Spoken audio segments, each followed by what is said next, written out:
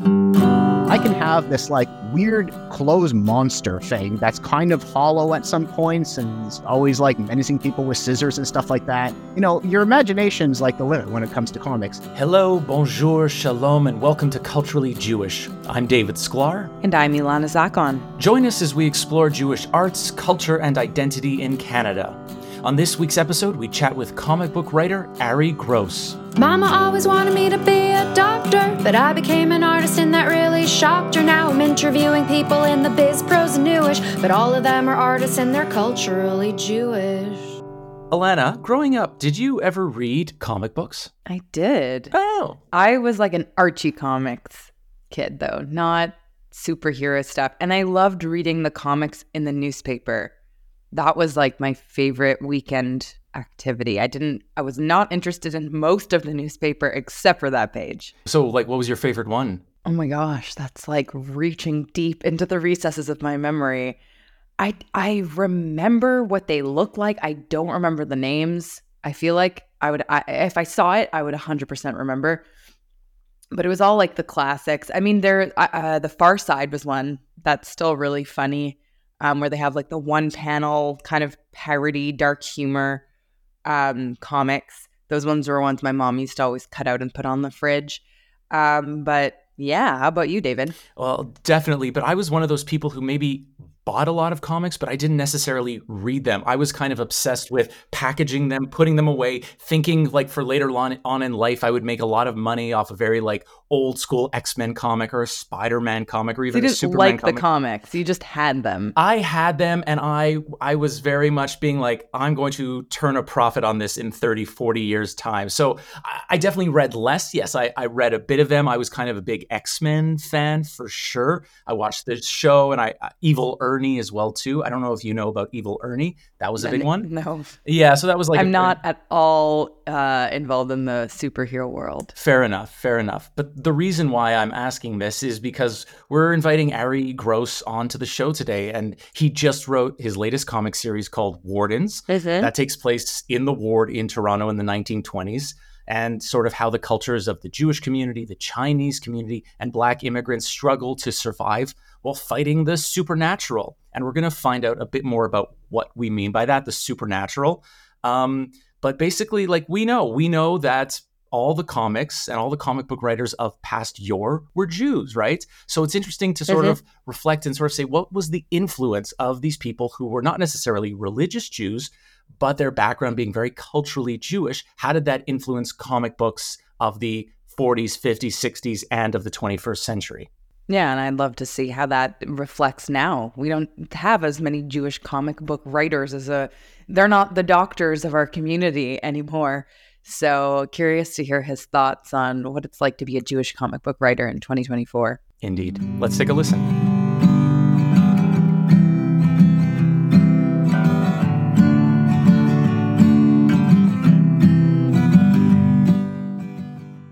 Don't take half measures when it comes to home security. Alarms and cameras work, but they'll only tell you that your worst nightmare just came true.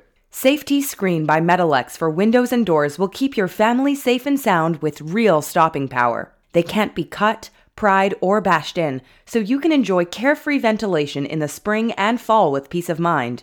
And protect your fixed windows and doors with Rock Glass, an absolutely unbreakable clear covering. Call 416-638-2539 or visit metalexsecurity.com to book your free consultation. That's METALEX security.com. Remember, prevention is always better than the cure.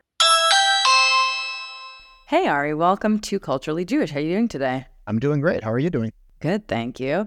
So for our audiences, can you give us a quick, 30-second summary of Wardens? Wardens is a comic book set in the 1920s Toronto in an immigrant community called The Ward. This is one of Toronto's first immigrant communities. It's a multicultural community, predominantly at this time Jewish, Chinese, Black, and Italian.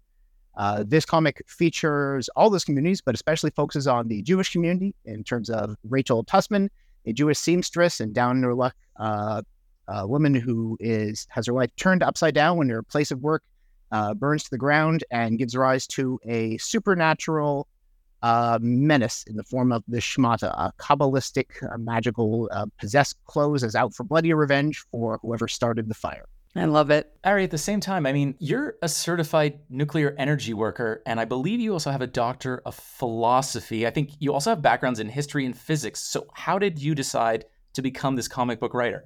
Well, I've been reading comics forever. As a kid, I remember, reading Batman, like at Spider-Man, like the youngest ages. So I've always read comics. Slowly, I've sort of transitioned into, like as I had kids, I started, instead of buying just books, which I bought, normal books, I also bought a ton of comics and they got really into them. So I sort of became more of a comic person almost as I grew up. And I've done a lot of things. I've, overeducated, like, shocking to any Jewish person, background in philosophy and physics and, plays music and all this other stuff. And I don't know, I just sort of like, once I transitioned into machine learning, data science a few years ago, once I realized I wasn't going to be in academia. I was initially going to be in academia for many years. I thought maybe I was going to be a historian or philosopher of science, but I decided after some life evaluations that it was time for something a little different. But doing this sort of technical job left a bit of a creative hole. And I had this story kicking around my head for a few years now. And in 2020, I decided I was out of reasons to not write it. And I just decided to do it. So I decided to just dive in and learn how to write a comic, which is a whole thing. I don't have a background in creative writing prior to this, so I learned on the fly.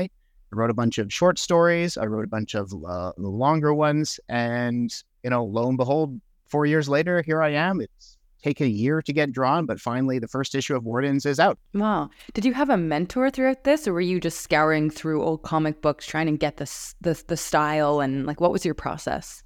So writing comics is, like I said, it's a little different, and there's a lot you have to learn specifically about that. I mean, you have to do math, like when you're just writing, the page, even to be how many words are on a page, how many panels per page, like all those things are things you don't have to think about when doing a screenplay, but are sort of unique to comic book writing. So what I did is I actually found a community. I joined, there's a comic writer called Scott Snyder. He wrote Batman for a number of years in the 2010s. And he started a comic class. And so I joined it just on a whim. I just saw that it was happening just online. And there I hooked up with a little community of people who were learning how to write comics and wanted to do this, and sort of, really from like the ground up, people who were like kind of my level, want to get into this and got into this. And now, it's been 3-4 years since we've really started. And some of us are transitioning into learning how to do it, to actually doing it, putting out issues, putting out, series. And yeah, so my goal is to produce at least 2 ongoing series, one set in the past, one set in the present, both Toronto-based stories, and just keep going at it. You've mentioned Scott Snyder from Batman, but there's also another comic book, Will Eisner's Contract with God. I believe that was like a big inspiration for your writing now in Wardens. Can you give us a brief background on maybe that comic and then what you found so inspiring about it? Absolutely. Yeah. Contract with God is one of, I think, the most important comics in the history of comics, and certainly one of my favorites. It is the first graphic novel published in the 70s. Will Eisner, who is a comic writer, had been writing newspaper strips and comic books and stuff like that since at least the 40s, maybe earlier. I can't tell you exactly, but he's been doing this for a long time. And so by the time he gets out around to writing A Contract with God, he's already told all the stories that, like all the adventure stories, the stories of, he was mostly known for doing The Spirit, who is a crime fighter. So that kind of like, sort of superhero or crime, that thing. But he makes a total different pivot in the 70s where he tells this story that's not serialized in any way, which is different for comics at the time. And it's about this Jewish man whose daughter dies, and he's lost his faith. And he told God, we had a contract, and you broke it. And so he becomes as secular as can be. He sort of gives up religion, and he becomes immensely successful in life. And he realizes at the end of it that something is still missing in his life, and he wants to find a new contract for God, a contract with God. And one of the things I think is perfect about this book in terms of a Jewish cultural work is he goes to these rabbis and he asks them, I need a contract with God. And there's some dispute amongst them. Can we do such a thing? Can we speak for God? And then one of the rabbis says, is not all religion a contract between man and God?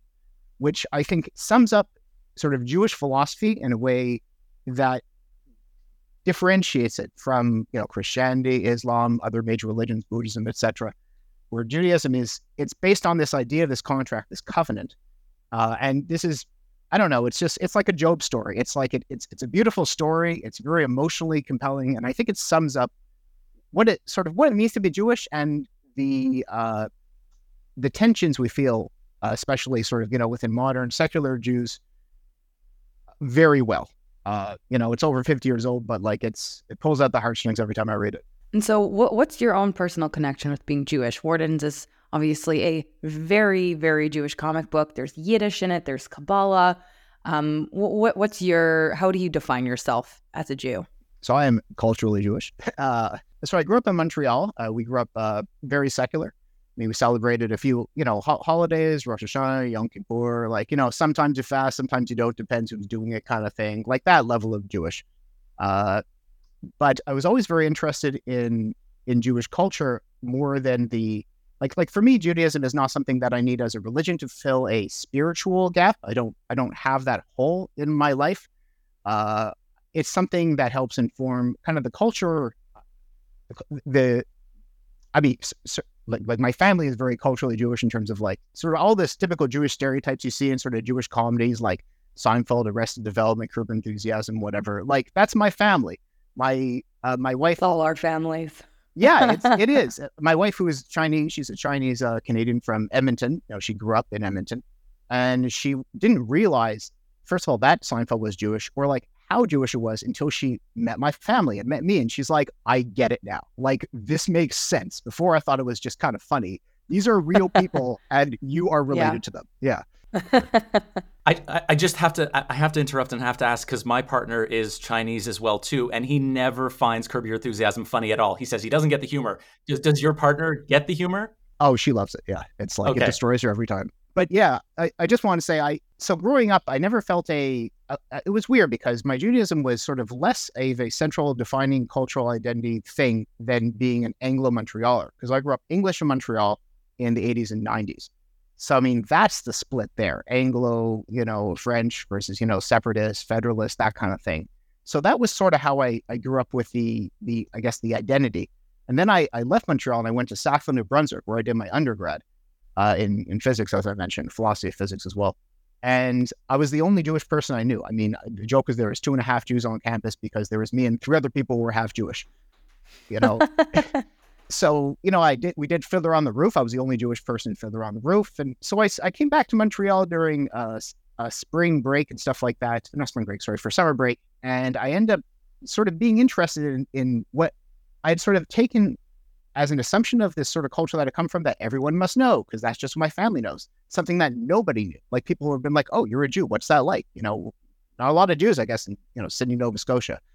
So it made me sort of re-examine this stuff. And I took a course in Yiddish at the time, which I think at McGill in Montreal when I was back for a summer. And that sort of cemented the longstanding interest in Yiddish and sort of the cultural aspects of Judaism, I'd say, more than anything else. And so how much of that experience of being kind of the lone Jew, the outsider in another place, inform what you're hoping to accomplish with Wardens as a very Jewish comic? Are you hoping that it will inform more people about it in the same way that you were saying your partner was like, oh, I get Seinfeld now, like this is what's happening? Or is it mainly for a Jewish audience or a bit of both? Wardens is really written for both. I mean, there's a lot of terms and things that Jewish people will get, which are sometimes not explained, but, are common if you look them up.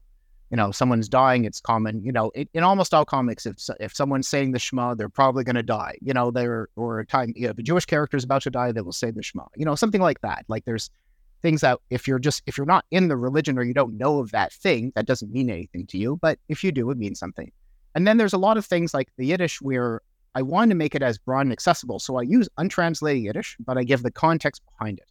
Where, I'll use a phrase and someone will say a variation of that same phrase back or respond to in a way that you'll understand the words they're using. And if you don't, that's fine. Everyone has a supercomputer in their hands that could look up anything in the world as long as it's in a script they can write. So whatever. Yeah. I definitely appreciated that about your writing, because sometimes I think people overemphasize trying to explain like blah blah blah, this means this, and I feel like it can water it down a bit. There's a lot more authenticity to just having the actual words there without needing to explain them right back to back. Thanks. I mean, and that takes a lot of work at editing and careful consideration. It's not something that happens by accident. You have to make it seem that it's natural, but also comprehensible to someone who's outside the target group, which the in references for. Now, is there anything you mentioned? You're very culturally Jewish, but was there anything when you were researching wardens in all this time that you said, "Oh, I didn't even know this about the Jewish community or the Chinese community, the Black community in the ward in Toronto"? When I started to research this, I knew that there were these communities, but I didn't know much about them. It's totally interesting to me, the fact that there's these various ethnic communities that live basically right next to each other. We're totally fine with each other. Like there's no ethnic strife in the way that there was in many other places. And I mean, this, like, it's one of these examples of like, people just kind of got along in a way that, they came from a lot of places, but I guess one of the things is they probably came from places but didn't have like beef with each other back where they came from. Like it wasn't like, two people who were old enemies then moved into a neighborhood and became, it's like people had nothing really to sort of do with each other, like in terms of their like sort of emotional stories. And so everyone seemed to get along mostly well. There's always like a little bit of tension and stuff, but by and large, the communities were fine. I guess the thing that surprised me the most when I was researching the history of it was the fact that, which is sort of the history of Jewish Toronto in general, where before the massive immigration from the late 19th and early 20th century, most of the Jewish Torontonians were English or British and German, and were more secular, more assimilated, culturally a lot closer to the non-Jewish Torontonians at the time. They were basically, white but Jewish. However, what that even meant in the 1920s, whatever. But like, where the recent immigration, the historical immigration into the ward was largely Ashkenazi Jews from Eastern Europe, who were not of the same sort of class, essentially, as the other people. Most of them were very poor. Most of them were, like my ancestors who came to not Toronto, but Montreal and Windsor, didn't arrive with big buckets of money or anything, get off the boat, trying to escape, pogroms in the old country, like, looking for a new job, trying to survive. Sometimes, the dad would come and then send for the wife and the kids later and stuff like that. But it was a different group of people than the Jews were there before. So even within the history of Jewish Toronto, there are like the immigration patterns sort of, there's a history to them. It's not just like Jews came then and more Jews came and then more Jews came. It's like you have to look at who's coming, which is similar to the contemporary immigration that's happening with Chinese Torontonians, Chinese Canadians in general. I mean, the people who are coming mostly to China or mostly from China now are a different group of people that came from Hong Kong in the 90s, which are a different group of people that came from, southern China, Canton, around there, the four regions, or I forget the name, back in the day. And it's easy to say, to paint things with a broad brushstroke if you don't know much about it. But once you dig into the history, you realize that just because someone is Jewish or Chinese or whatever, it doesn't mean that they're from the same group of people, the same class of people. It doesn't mean they hold the same values. You have to dig into that a little deeper. Yeah. So you did all of this research, and how did your idea evolve? So you knew you wanted to do something in Toronto, maybe in that era, or what was like the first draft summary of it, and how did it become what it was now? Yeah, so this initially came from, I was reading, I think the earliest conception of wardens, or the earliest thing that was even close to it, it actually came from the villain, the shmata. So the shmata is a bunch of possessed clothes. The clothes are all sewn with brachas, and in a moment of desperation, they're arranged to correspond with the Etz Chaim, the tree of life, and Jewish magic, hand wavy, whatever, results in this villain that is essentially a bunch of souls that inhabit these angry clothes. And I kind of wanted something that was like very old school and very tied to the shmata business, which is something that my family has been in. My great grandfather, when he came from Russia, I'm not exactly sure where in Russia. It says Imperial Russia, which could be a lot of places at the time. He ended up coming to Montreal, and he went into the garment business, and his son did as well before, they closed that business. They opened another thing or whatever. But it's kind of like, I grew up in the Montreal sort of schmata business, like as a descendant of that. Like when I went to go get clothes, like a sports jacket and pants, like nice clothes, we didn't go to a store. We went to the factory where my dad knew the guy. I can relate to this. Yes. Yeah. It's like, also in Montreal. Classic story. Anyway, continue. And there were Schraders at the time, there were too, Schraders. that my family would take me That's to. right. It was Yes. Schraders or like the guy you know. So Exactly. I kind of wanted to tell a story that linked into that aspect of stuff. And so once I found the magical hook, and that kind of came to me while I was just reading other stuff, that like the villain came to me first. And then I was like, okay, I've got that. I totally need to like double down on this angle. And, a bit of research. I decided I want to set in the 20s because early on, I wanted to make this a sort of a prohibition story because there was a whole bunch of crime stuff to it, and I wanted to make it all surrounding rum running, speakeasies and stuff like that. I had a good idea for a speakeasy in mind, which I put in the comic, and so that kind of gave it the temporal setting. And then once I started looking into the history of, actually, I don't know when I first heard about the ward, probably from the book The Ward that came out a few years ago, The Life and Loss of Toronto's First Immigrant Neighborhood. Somehow I bumped into that and I was like, oh, this is the perfect setting for this. And then one thing led to another, and it was like, okay, well, it's a multicultural immigrant neighborhood, so it's not just going to be a Jewish thing, it's going to be a Jewish and Chinese thing. Perfect. I've got this whole other side of my family that's got this expertise in that, cultural domain. And then once the ball gets rolling, there you have it. Story just kind of came. Now, because of your background in the sciences as well as physics, I would imagine you're dealing with a lot of methodology being very, very accurate. Things have to be precise. How do you square that authenticity with maybe creating something like a supernatural historical fiction? Where's that balance? It's tough. Research is difficult because on the one hand, you want to do a lot of good in-depth historical research, but on the other hand, it needs to be a character-driven story and not just a dump of here's all the things I learned, because that's not a story. That's just you showing your work. So you have to be very judicious about what you put in there and what you don't. One thing I'm very careful about is language. So, for example, people can have a boyfriend in 1926, but people don't date because the term to date someone predates, or I guess this period predates dating. Like I think the term's from the 40s or something like that. So almost every single term that I could take a moment and be like, okay, let's think about this a moment. Looked up the etymology, saw when its first use was, deciding whether it's going in or not. Like that level of accuracy. But in terms of the story and I mean, there's changes. Like Eaton's, for example, the factory that everybody works at, I called it Stones. It's a different place, but it's basically where Eaton's is. It just replaces that because I wanted to have a Jewish owner of the factory, which adds to a different sort of dynamic and a different type of story than the one you would have if you said people were working at Eaton's, and then you have to be like, okay, how do I be accurate to the history of Eaton's? I can't have one of Eaton's buildings burned down because that never happened, but I can have Stone's building burned down and it's fine. So it's historical fiction. You pick your points where you want to deviate, but you have to stay true to the time and the culture and the language to give that sort of feeling of authenticity, even if your details are different. And how much involvement did you have in the actual design ideas for the world and the characters? It's like all the involvement. I worked very closely with the artist, Rob Jennings. Rob is out of New Waterford, Nova Scotia.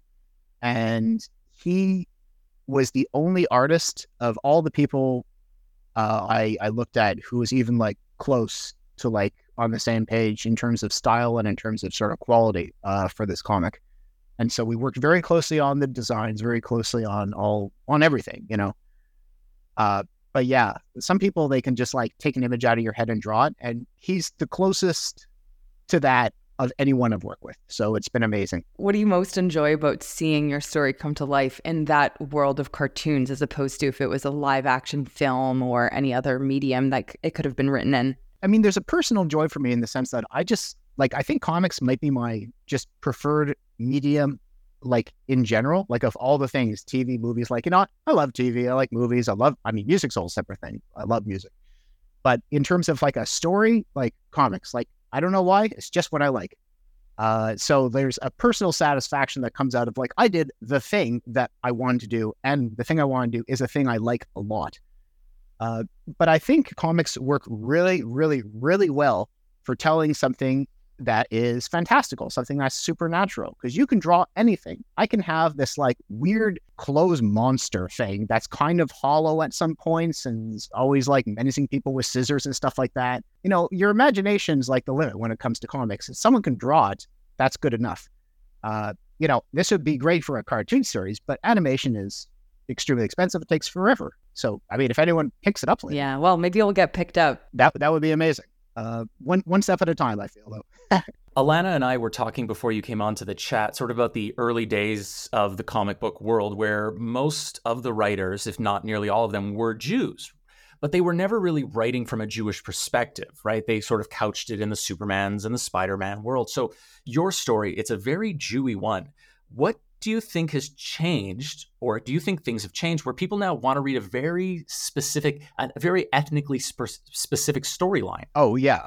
Things have changed immensely since, I mean, the first comic was published in 1933 by a Jewish guy. The first superhero in 1939, Superman, 2 Jews, Spider-Man, Stan Lee, Captain America. Like the history of comics, you just start naming people. And if it's, you know, I don't know, even remotely old, they were almost all Jews, except for a lot of the writers who are Italians. And I mean, they're also like just white writers or whatever, artists, but very Jewish. And the culture is very Jewish too, in terms of like Spider-Man's a classic example of a Jewish character who is not Jewish. Spider-Man constantly loses, constantly. He wins all his fights, but he loses like his emotional battles. You know, he loses his girlfriends. He can't hold down the thing. He loses Aunt May. Like every time it's 1 step forward, it's 2 steps back, which is sort of a defining, I don't know, feature of like a lot of Jewish comedy. So like your victories are always tempered with sadness. There's always, you know, it's the breaking the glass at the Yeah. temple. It's like you're getting married, but you know, things aren't always great. Keep that in mind, you know? But I mean, at that time, people weren't writing comics for Jews. They were writing comics because this was a cheap medium and they're just trying to get it out there. They're trying to sell. You know, Stan Lee and Jack Kirby and all those people back in the day were trying to be popular. And, you know, writing a Jewish character is not very popular. Like, first of all, there weren't very many Jews. Second of all, there's the, you know, immense pervasive, like just general anti-Semitism that you have even more so like in the 30s and 40s, like in the US compared to now. I mean, one would assume. I haven't done any studies about anti-Semitism in the US now, but for all the things you hear, it's like, you know, when they launched Captain America, Jack Kirby and Joe Simon, both Jews in like 1940, like people, they were like, you know, like Nazis on the street in New York saying they were going to shut the publications down. And they end up getting a call from, who's the mayor at the time? Jewish guy with the Italian name. Is that the LaGuardia? Yeah, LaGuardia. LaGuardia? Thank you. Can't believe I forgot that. They got a phone call from LaGuardia saying like, don't worry, I got your guys back. You know, it was like that level of like, it was almost subversive to be like punching Hitler in the face in the 40s in the US. Like, that's the level we're talking about. You're not going to have like, you know, Captain America as a Jew is not going to fly if like that's what you're dealing with, right? So what I feel we're at right now is we're at a different situation where we don't have to write stories. Like, I'm not a starving comic artist like Stan Lee or like Jack Kirby, who's working 13 hours a day just to get a thing out. I'm from a position of sort of historical privilege where a lot of that stuff's been done.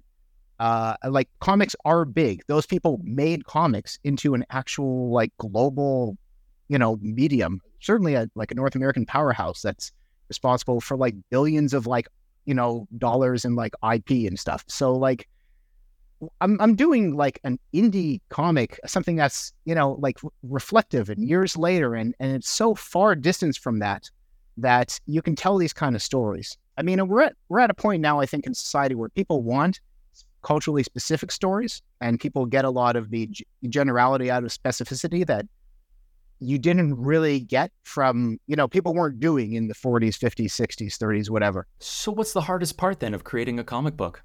The hardest part of creating a comic book, and I shit you not, is getting people interested in your comic book. It's insanely hard to create the thing. It's insanely hard to to sit there and tell the story. It's one thing to like come up with an idea for a story. It's another thing to like turn that into an actual like script where you have, things per page, and then you have to go work with an artist to draw it, and then you have to make sure the artist draws it the way that is, accurate and authentic. And there's a whole negotiation between what they bring to the table and what you would like to see. There's all that. But I mean, right now, the part that's on my mind is like trying to figure out how to get people interested in this like weird indie little thing that is, in this small corner of the world, the comic world, this strange intersection of the history of Toronto and I guess Jewish culture and comics and stuff like that. I mean, in any field, like once you get better at what you do, you will find, it's easier to do it, right? Like I'm way better at seeing how many words on a page, for example, make sense now than I was, 3 years ago when I started. So like that was hard then, but now the hard part is like really just, finding the odd. Yeah, promotion stuff. I mean, I'm a creator. I'm not a promoter at heart, I have to be a promoter because everyone That's has. the problem about being an artist. None of us want to go into it for the business side, but unfortunately, that's the only way to get it to happen. That's what I've heard from every single person. So yeah. Well, Ari, one thing you've done is you started a Kickstarter campaign for Wardens, That's right. So when did that campaign start? When did it end? What did you learn? What did you learn about running a campaign? And maybe you can even mention some of the rewards you're offering. Absolutely. So the campaign started January 17th. It is currently ongoing, unless you're listening to this after February 9th. It ended on February the 9th. The campaign is about 43% of the way there. The way Kickstarter campaigns usually work is there's a rush of interest at the beginning, a rush of interest at the end, and then 2 weeks of nothing happening, which makes for an extremely stressful time in the middle, but that's how it is. So for the campaign, you can go to Kickstarter, and if you just search for Wardens, a new supernatural action comic series or something like that, it'll come up. Sure, any number of keywords will get this to hit. But we're offering a digital version, a physical version, some little extra goodies with physical versions, and these little trading cards that I make. I was a big fan of the old Marvel trading cards that they had in the 90s, and so all my comic stuff is these little trading cards with them. We have a little art print, which is an homage to some the Mario 3 art. If anyone, you'll see it. If you know, you know. But the bigger tiers that I think people might be interested in is our artists will do a sketch of people in a 1920s sort of style, a caricature, which is great. And the biggest one is you can get drawn into an issue of Wardens 2. It's sort of a cameo tier. So I strongly encourage people to check those out. If you are at all interested in having yourself be in a comic, then I by all means, come all. We would love to put you in. And even if you just want to read a comic, if you just want to know a thing exists, or even if you just want to back it, it's not for you to read, but you just like the idea, I'll take all comers. But I will still send you a digital copy, even if you say don't send me one, because I want more people to read it, or at least to be able to send it on to someone else to read it. I'm a big fan of sharing. Becoming a character in the next edition of Wardens definitely piqued my interest. I was like, oh, maybe David will appear if I spend enough money on it. If you spend enough money, you definitely will appear. I guarantee you that. Thank you so much, Ari, for sharing all of your comic book wisdom. I look forward to all of our listeners getting a copy of Wardens. Thank you so much.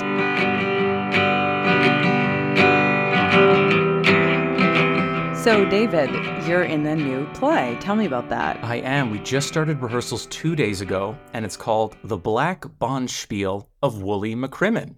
Alana, do you know? Bonspiel? I was going to ask if like, you knew. like Yiddish, like spiel? It's a curling tournament, and it consists of several games. They're usually like held on a weekend.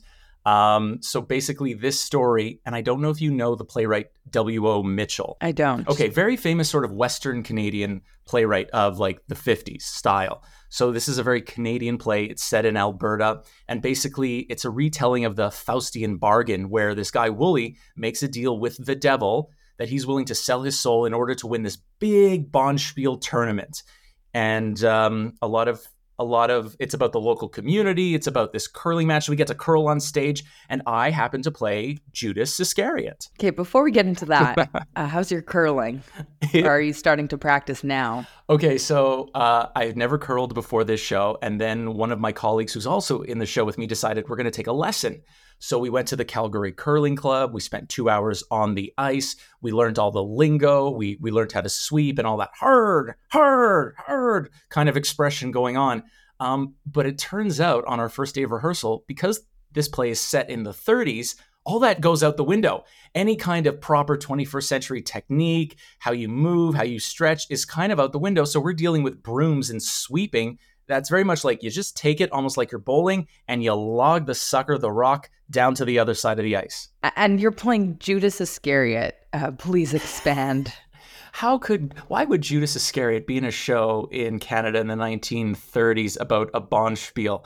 Well, basically, the devil, I'm playing for the devil's team. So the devil brings up on their side, we've got Lizzie Borden, we've got Macbeth, and you've got Judas Iscariot. And I'm sure some people are like, that's kind of weird. But, when W.O. was writing this play, obviously Judas in good Christian folklore or in the Bible, Judas is the villain, right? The bad guy. So he is playing for the devil's team. And when I was approached to maybe if I was interested in playing this, I had to give it a second thought. How would me, being a Jewish actor, want to or would be willing to play this character that is normally doesn't have the best reputation in the Jewish community. And a lot of Christians have blamed Judas and thus the Jewish community for the killing of Christ. So I had to take a hot second before taking on this role, but said, well, you know what? I think I'm going to reinvent this role to make Judas more sympathetic, let's say. Well, you'll have to keep us posted on your curling and your well-rounded character building. Thank you. I will definitely do that. So what's on the docket for next month? What is happening across Canada? So this isn't Canadian, but I thought it was important to mention that a Jewish Holocaust movie is nominated for an Oscar. It's called The Zone of Interest. It's about the commandant of Auschwitz and his wife who strive to build a dream life for their family in a house and garden next to the camp. I personally have a hard time watching a lot of Holocaust content, but if you're the type of person who can stomach that or is interested, I highly recommend you checking it out. David, how about you? Thank you, Elena. So going on in my neck of the woods at Temple B'nai Tikva, it's an online event. They are inviting Steve Marcus, who is an artist, illustrator, and pop culture innovator, on January 31st, 7 p.m. Alberta time. But as I said, it'll be 9 p.m. Eastern, and it is online. And basically, Steve is going to weave his childhood memories of, let's say, bagels and pickles from the barrel, along with his journey of passion for his roots and culture. It should be an interesting event to check out online. Nice. Back over to you. There is a book that I want to shout out. It's not out till March, but she just announced it yesterday, so I know the author. Her name is Sivan Slapak. She runs the Jewish Arts Mentorship Program that I did last year at the Siegel Center, and she's a writer. Her book is called Here is Still Here, and you can pre-order it now. It's on Indigo.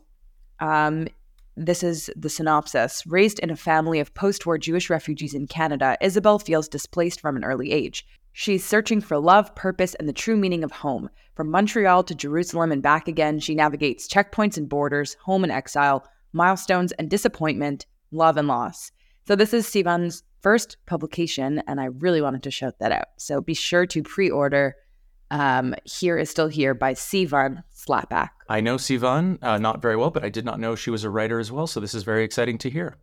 And over in Toronto, we've got Funny Jews. Funny Jews is a stand-up comedy show that's going to bring together the brightest and funniest Jewish comedians for a night of side-splitting, humor, kvetching, and maybe even a little guilt. It is happening February 4th at 8 p.m. at the Prosserman JCC. It is in partnership with a Cultura Collective membership. As I said, 8 p.m., February 4th. If you're in Toronto, check it out, with headliners featuring Brandon Sobel, Tamara Chevon, and headliner Elon Altman. Also, be sure to donate to Ari's campaign for his book. We'll put the link in the show notes, and there's a whole bunch of different prizes you can get depending on how much you donate. I think I'm going to buy a copy to support, so be sure to check that out. David, I just realized that I didn't ask you at all about your trip to Hawaii. How was that? The weather was fantastic. I don't know if you've ever been. I have not. So I it's would love to go, though. Yeah, it's great. It's 25 degrees every single day. It's gentle breezes.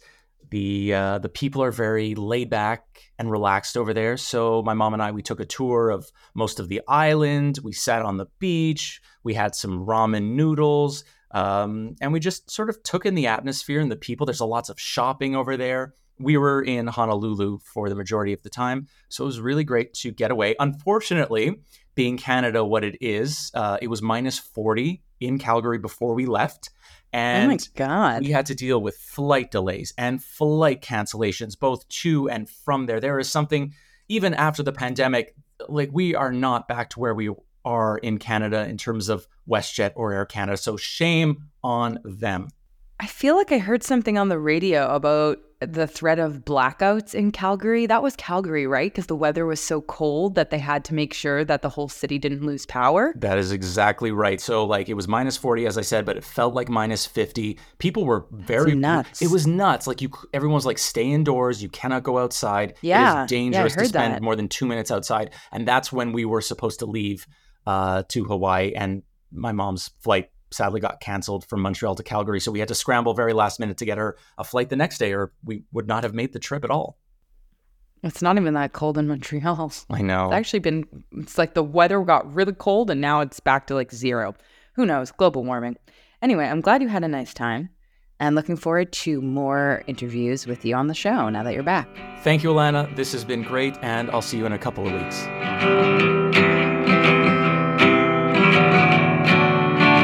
Culturally Jewish is hosted by me, David Sklar, and Ilana Zakon. We're produced and edited by Michael Freeman, and our theme music is by Sarah Siegel-Lazar. We're a member of the CJN Podcast Network. To support our work and everything the CJN does, visit thecjn.ca/donate to make a monthly donation and receive a charitable tax receipt. Thanks so much for listening, and see you next time.